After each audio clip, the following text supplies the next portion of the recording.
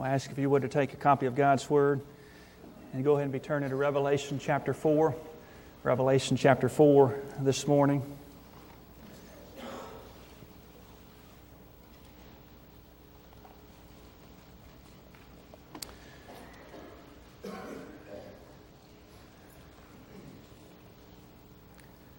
Does it not encourage you to know that we may not even finish this service? We can go straight to heaven. That's reality. That we're not promised another minute in this life. And whether we go by death or we go by being caught up together with the Lord to meet Him in the clouds, and so shall we be with Him forever and ever. We're not promised to even conclude this service. When you start talking about heaven, I hope and I pray as you looked in your messenger, you said, "Oh, Brother John's going to talk about heaven, and he's going to answer every single question I have about heaven." That's not going to happen today. Heaven is so profound and so big, and it is such a mystery that there's not much in the Bible about heaven. I like it that way. Because it tells us by faith to trust in Him. He told us that He's going to prepare a place for us. And if He goes and prepares a place for us, He will come again and receive us unto Himself, that where He is, we may be also. The Bible says in 1 John chapter 3 that we don't know what we're going to be like, but we know we shall be like Him when we see Him face to face. So as you turn in your Bibles to Revelation chapter 4, I want us just for a few minutes to talk about heaven. This whole summer we've been talking about the subject, life after death. We spent 3 Sundays about the destination of hell. We talked about 3 different types of people in hell. We talked about the great white throne judgment. We talked about how Jesus and how He viewed a place called hell. Hell is a reality for all people who die without Jesus. But praise the Lord, heaven is a reality that all those who know Jesus as their Lord and Savior will spend forever and ever. Revelation chapter 4, the Scripture says, "After these things I looked, and behold, a door standing open in heaven. The first voice which I heard was like a trumpet speaking with me, saying, 'Come up here, and I will show you things which must take place after this.' Immediately I was in the Spirit, and behold, a throne set in heaven, and one sat on the throne. He who sat was like a jasper and sardius stone in appearance, and there was a rainbow around the throne in appearance like an emerald. Around the throne were 24 thrones, and on the thrones I saw 24 elders sitting clothed in white robes and the crowns of gold on their heads. And from the throne proceeded lightnings and thunderings and voices, 7 lamps of fire which were burning before the throne, which are the 7 spirits of God. Before the throne there was a sea of glass like crystal, and in the midst of the throne and around the throne were 4 living creatures full of eyes in front and in back. The first living creature was like a lion, and the second living creature was like a calf. The third living creature had the face of a man, and the fourth living creature was like a flying eagle. The 4 living creatures, each having 6 wings full of eyes, around and within, they do not rest day or night, saying, 'Holy, holy, holy, Lord God Almighty, who was and is to come.'" Whenever the living creatures give glory and honor and thanks to Him who sits on the throne, who lives forever and ever, the 24 elders fall down before Him who sits on the throne and worship Him who lives forever and ever, and cast their crowns before the throne, saying, "You are worthy, O Lord, to receive glory and honor and power, for You created all things, and by Your will they exist and were created." Heaven is not just a destination, but heaven for a believer is a motivation. Heaven motivates us every single day in our life. With the events that happened this week in our country, I believe every Christian ought to have a heart that is groaning, "Even so, Lord Jesus, come quickly." May You rid this world of sin and violence, and may You come and set up Your kingdom here on this earth where the lion and the lamb lay down together, and You will reign and rule forever and ever and ever. Heaven is our motivation because Philippians says our citizenship is not in this world, but we are citizens of a place called heaven. Heaven is a reality. Benjamin Franklin said this, by heaven we understand a state of happiness infinite in degree and endless in duration. Revelation chapter 4 is one of the first pictures in the book of Revelation. It is the first picture that we see in heaven. Chapter 1 is a description. It's an introduction to the churches, but it's also a description of Jesus. Chapter 2 and chapter 3 is letters to the 7 churches. And then chapter 4, the scene shifts from earth to heaven. And John is caught up in this Spirit. And he sees this vision and he begins to write down what he is seeing in heaven.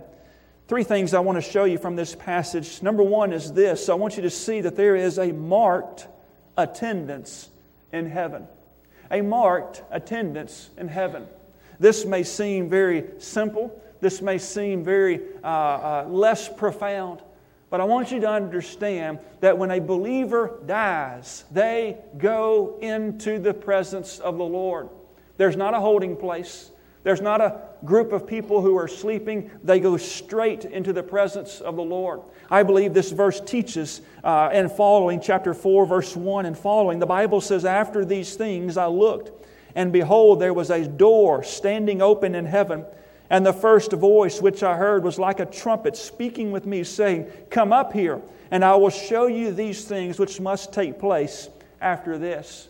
That phrase right there that begins in chapter 1, after these things, in the original language, it means that it is a succession. You go from chapter 3, verse 22, straight into chapter 4, verse 1. It's something happens in the moment, in the twinkling of an eye, how John is caught up and he sees this vision. I believe it's a picture not only of a believer dying and seeing Jesus face to face, but it's also a believer, if we are still here when Jesus comes back, how in the twinkling of an eye we shall all be changed. In a moment, how we go from earth to heaven and we see Jesus face to face. There are 2 types, really 2, there's really 3, but 2 main views or beliefs when it comes to the end times or the return of Jesus Christ.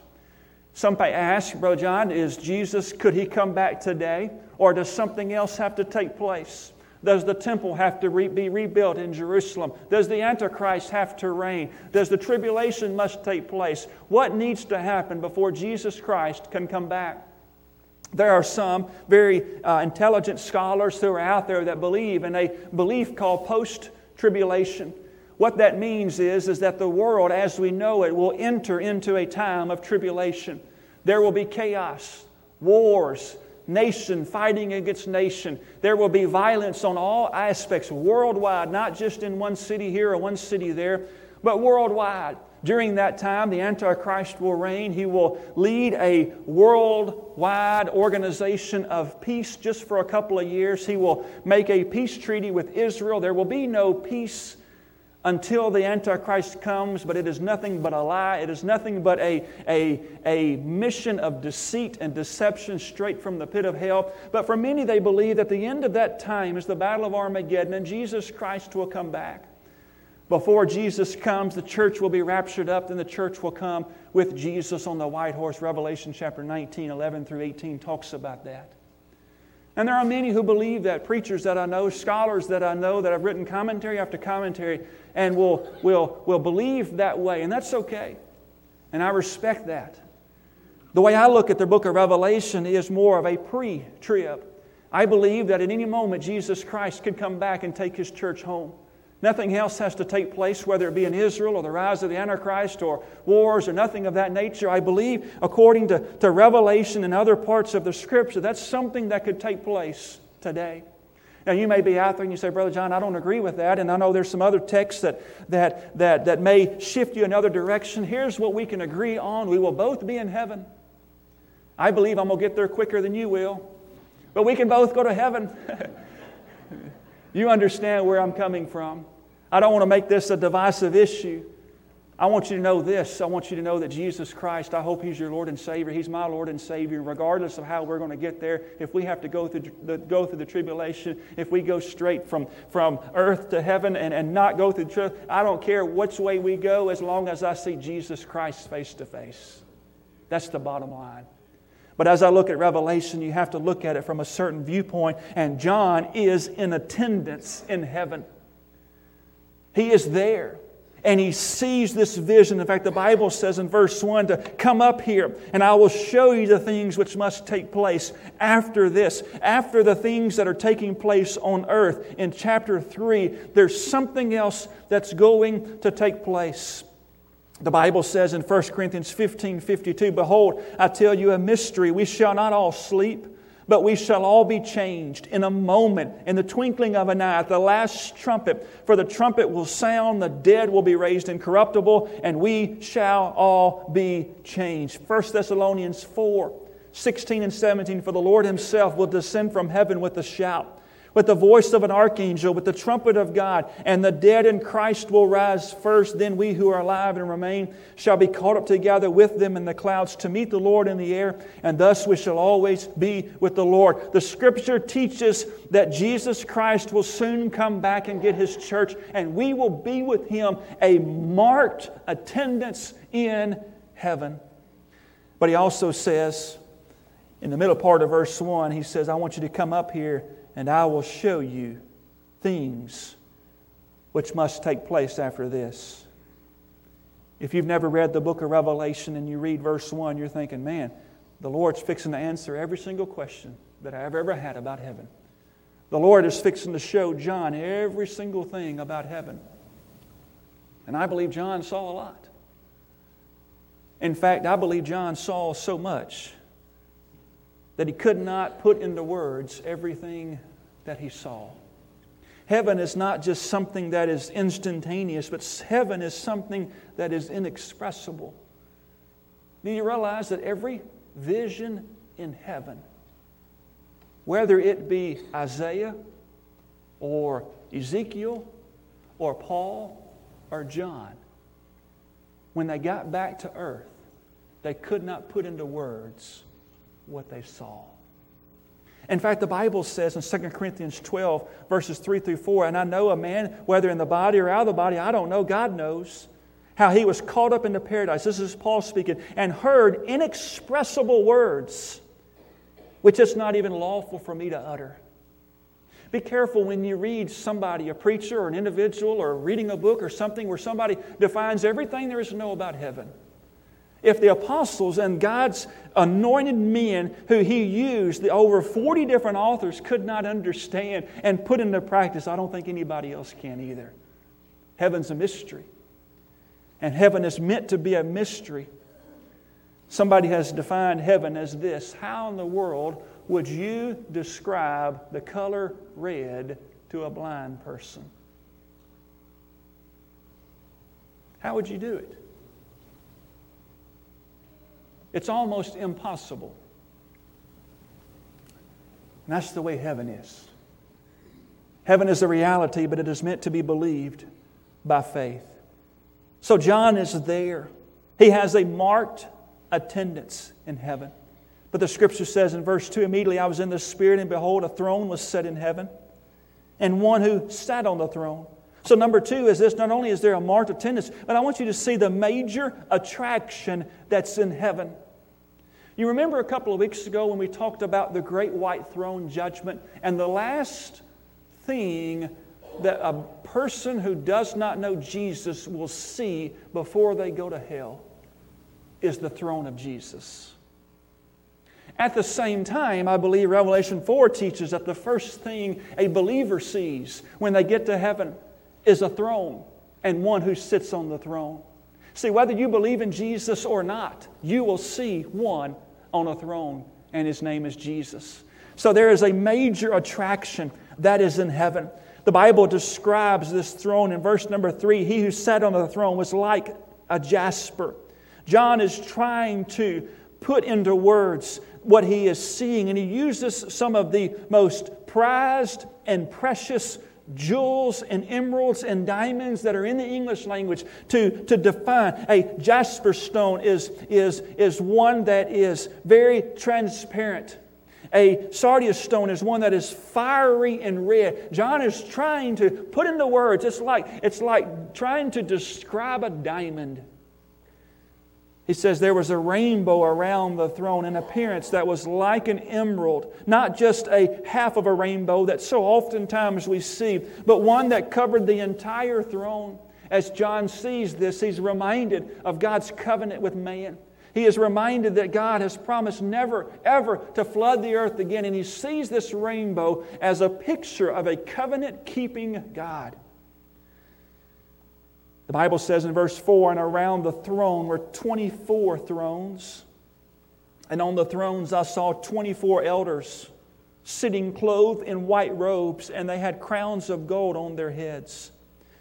This verse 4 is very interesting because we have to understand who these 24 elders are. Who are these elders? What are they doing in heaven? The Bible does identify them as clothed in white robes, and they had crowns of gold on their heads. Immediately you're thinking, is this me? Is this someone who is saved? As you look at these 24 elders, who in the world are the 24 thrones indicate that they reign with Jesus. They reign with Christ. Nowhere in Scripture do you see angels ever sitting on thrones. So they're not angels. They never are pictured as ruling or reigning. These 24 elders are servants. As you picture this in this passage, but also in Revelation, they are called to serve. This group of people are ones who are serving, just like angels are. Angels are servants. But they never sit on thrones. The word elders is the word presbyteros. It's where we get the word Presbyterian from. The word elders is never used in Scripture to refer to angels. It's always in reference to men, to human beings. It is used to speak of older men in general and the rulers of both Israel and also the church. Elders would be an appropriate term to describe angels who do not age. But this is not in reference to angels. Elders would be an inappropriate term to describe angels who do not age. The next phrase is the word white garments. Angels do appear in white, but this is more commonly the dress of humans, more importantly, believers. In Revelation, you see believers that are clothed in white with crowns of gold on their heads. That fourth one, crowns of gold. These are humans because crowns are never promised to angels, nor are angels ever seen wearing crowns. Plus, this word crown is the word Stephanos, which means a victor's crown. It's a crown given to someone who has just won a victory. Paul says in 2 Timothy chapter 4 that I have fought the good fight, I have finished the race, I have kept the faith. Now there's laid up for me a crown, a victor's crown, a Stephanos, waiting for me. Not just to me only, but all those who love His appearing. So this word crown that is given to this group of people, these 24 elders, are crowns of victory. The 24 elders are you and me and Moses and Noah and all of the redeemed up to this time. I believe these are the 24 elders. It can be defined as the church, the raptured, glorified church, which sings songs of redemption, chapter 5, verses 8 through 10. You see what these 24 elders are doing. Verse 5, the Scripture goes on to says, and from the throne proceeded lightnings and thunderings and voices. How often do we want to picture heaven being a place of a rainbow that is all the way around? But verse 5, we see that there's lightning and thunderings and voices that are coming from the throne. Maybe that's a sign of a soon coming judgment that will take place. Yesterday I got up about 8 o'clock to go cut my grass because we had an 80% chance of rain. Oh, I was thinking it was going to flood the earth. And my poor grass needed some rain, and my flowers and everything else. So I got up and I cut the grass, and the thunder rolled and rolled and rolled. And how it rained all of about 30 or 45 seconds. But the thunder rolled all day long. We've got a little swimming pool in our backyard, and Joel wanted to swim. I said, no, it's thundering, it's coming. And I said that for about 7 hours. And it never rained again in Oak Grove. But the thunder reminds us that there's somebody up there. And as John sees the beauty of verse 3 and verse 4, he's reminded that there's lightnings and thunderings and voices from the throne of God. I believe John understands that judgment is about to take place. That although when we get to Revelation chapter 21 and we see the new heaven and new earth, the lightnings and thunderings have gone because there is no more judgment. John sees it here in verse number 5. There were 7 lamps of fire, which is a number of perfection, of completion before the throne, the 7 spirits of God, God in all of who He is. Verse 6, before the throne there was a sea of glass like crystal. And in the midst of the throne and around the throne were 4 living creatures full of eyes in the front and in the back. What an interesting group of individuals. These 4 living creatures, they have eyes in the front and they see all. And even verse 7 says the first living creature was like a lion. The second one was like a calf, and the third one had the face of a man, and the fourth living creature was like a flying eagle. John is trying to write down what he sees, and he sees these 4 living creatures. In fact, verse 8 identifies these 4 living creatures as having 6 wings full of eyes around and within, and they do not rest day or night, saying, Holy, holy, holy, Lord God Almighty, who was and is to come. This passage, holy, holy, holy, is a direct quotation of Isaiah chapter 6 when Isaiah sees the Lord high and lifted up. He sees the cherubim and he sees the seraphim, the ones who have in 6 wings, these 4 living creatures are nothing more than angelic beings around the throne of God. Why the face of a lion? Why the face of a calf? Why the face of a man? And why the face of a living creature? Write down this verse, Genesis chapter 9. Verses 8 through 10. Genesis chapter 9, verses 8 through 10. God is sharing His covenant with Noah. More than just a rainbow. Look at what He says in verse 8. Then God spoke to Noah, his sons, with him, saying, And as for me, behold, I established my covenant with you and with your descendants after you, and with every living creature that is with you, the birds, the cattle, every beast on the earth, and all those that go out of the ark, even every beast that is on the earth. God described to Noah the 4 living creatures, the man, the cattle, the birds, and the beast. The same way, that's what John sees as he sees this rainbow, and it's a picture of God's covenant keeping and how all of creation, birds, man, the cattle, and the beast, all are praising God. Doesn't the Scripture say something how all of creation groans for the return of the Lord Jesus Christ? Romans chapter 1, and the issue in our world today is that the world is worshiping creation and not the Creator.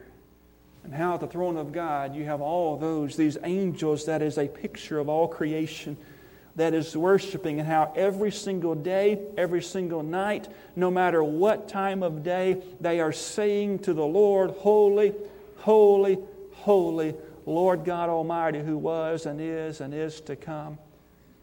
Every single moment in heaven, you hear the sound, Holy, holy, holy, Lord God Almighty. Morning, noon, night. There's no time in heaven. It's hard for us to understand. But they are always, always worshiping the Lord. Number 3 and final. We've seen a marked attendance that is in heaven. We've seen the major attraction. Now I want to show you the main action of heaven. What are we going to be doing in heaven? We're going to be there forever and ever and ever and ever and ever. What are we going to be doing? There are many things that we're doing, but the main thing we will do, I believe the Scripture teaches us in verse number 9, whenever the living creatures give glory and honor and thanks to Him who sits on the throne, who lives forever and ever, the 24 elders, here you go, the 24 elders, the redeemed church of all mankind, the 24 elders fall down before Him who sits on the throne and worship Him who lives forever and ever. And they cast their crowns before the throne, saying, You are worthy, O Lord, to receive glory and honor and power. You created all things, and by Your will they exist, and they were created. The main action in heaven. Worship is to feel in your heart and to express in some appropriate manner of humbling but delightful sense of admiring awe and astonished wonder and overpowering love in the presence of the most ancient mystery, the majesty which philosophers called the Jesus Christ, which we all call our Father in heaven. He is our Savior. He is our Lord. You will worship Him forever and ever and ever in heaven. If you don't like worshiping Jesus here on this earth, you will not like heaven. All this is practice for what we're going to do forever and ever in heaven. Brother John, do I need to come to church to worship? No, you can worship in your home. But when you get to heaven, you won't be by yourself. You will be by every other believer who has ever lived. So come and to be a part of the house of God. And don't forsake the assembling ourselves together. But we come and we worship as if this was our last worship service on this earth. Brother John, I'm uncomfortable singing. I'm uncomfortable raising my hand. I'm uncomfortable doing this. I'm uncomfortable getting on my knees. All of those things must be pushed aside. Because when we see Jesus Christ face to face and the crowns of glory, the Stephanos that we've received because of our works we've done here on this earth, after we've accepted Christ, we will cast at His feet and we will worship forever and ever. Our song is different. Our song is not holy, holy, holy. That's in the background. That's what the choir's singing. That's what the four living creatures are singing. Ours is, You are worthy, O Lord,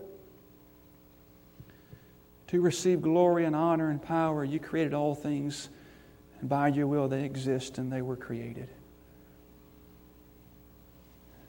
One of the things, and I've read Revelation 4 several times in my life, the emphasis on Creator God with the rainbow, the connection to Genesis and the covenant, and how the church will bow down and say, You are created, God. You are Creator. Let me give you a couple of facts about our creation. The diameter of our earth around the equator is 7,926.6 miles. The earth's circumference is about 25,000 miles. Earth weighs an estimated 6,000 million tons. And it just hangs there in midair, not held up by anything visible. Earth is spinning 1,000 miles an hour on its axis. And as it does, it travels through space at 19 miles per second, 66,600 miles per hour, 1,000 times faster than what most of us travel down the interstate. Most of us. 66,600 miles per hour, the earth flies between 500 and 600 million miles every year. The earth is huge, but not in comparison to the sun. The sun's diameter is 866,000 miles in diameter from one side to the other, with a circumference of 2,720,106 miles, so big that 1,300,000 of our Earths could fit inside the sun. But compared to Antares, another star, our sun is small. 64 of our suns could fit inside of that one. But Antares is a relatively small star in comparison to Hercules. 110 million Antares could fit inside the star Hercules. Betelgeuse and other stars, but the numbers get so big, it begins to blow the mind, but all of this was spoken into existence by the Word, the Logos, Jesus Christ, God the Son. Colossians 1:16 and 17 says, "For by Him all things were created that are in heaven and on earth, and visible and invisible, whether thrones or dominions or principalities or powers. All things were created through Him and for Him, and He is before all things, and in Him all things consist." Consider just for a moment that the Milky Way galaxy is where Earth finds itself. The Milky Way galaxy is 15,000 light years wide at the center and about 100,000 light years across. That means to travel the length of this galaxy, the Milky Way, it would take you 100,000 years traveling at 186,000 miles per hour, which is the speed of light.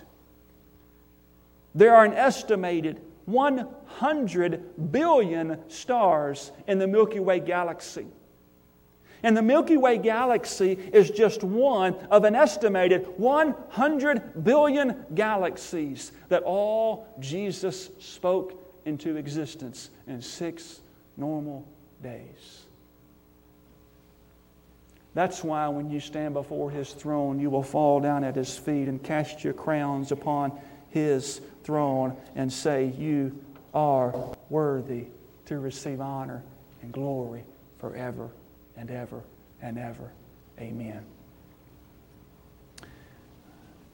The hymn writer said it best: "A country where no twilight shadows deepen, unending day where night will never be, a city where no storm clouds ever gather. This is just what heaven means to me. What will it be when we get over yonder and join the throng around the glassy sea, to join our loved ones and crown Christ forever? This is just what heaven means to me. It's a place where there is no misunderstanding, and from all enmity and strife we're free. No unkind words to wound our hearts are spoken. This is just what heaven means to me." I love verse 3. "And when at last we see the face of Jesus, before whose image other loves all flee, and when they crown Him Lord of all, I'll be there. This is just what heaven means to me." Let's pray together. Heaven, there is a marked attendance. Will you be there? Only through Jesus. Only through a personal relationship with Jesus. And although we may not know everything about heaven, one thing we do know: it's real. And it's a reality. And it's available for every person in the sound of my voice and every person in this world who will turn from their sins and trust in Jesus as their Lord and Savior. So I encourage you, if you're here today and you don't know Jesus, you don't have that personal relationship with Him, if you're not confident, you're not sure that if you walk out of this door, you'd walk straight into heaven if Jesus were to come back, would you fix that today? Would you allow the Holy Spirit today to work in your heart? And would you trust Him as your Lord and Savior? We're going to have an invitation in just a few minutes. If that's you today, I encourage you to come. And by you coming, you're saying, "Brother John, I need to give my heart to Jesus. I need to trust in Him."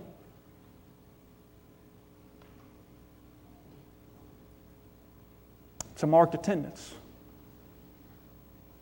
The major attraction is the throne, and your main action is worship. It's worship. God, give us hearts that are pure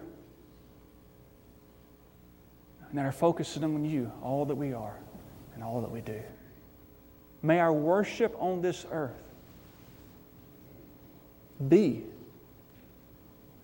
like we're in heaven. It's hard to compare it. But we're citizens of heaven. Father, we love you today. God, I pray for this invitation. Lord, may those who need to come, may they come. Lord, there are those who need to be saved. God, would you save them today? God, there may be other decisions that people need to make. Would you give them the courage and the grace to come? And we ask all these things in your precious name. Amen.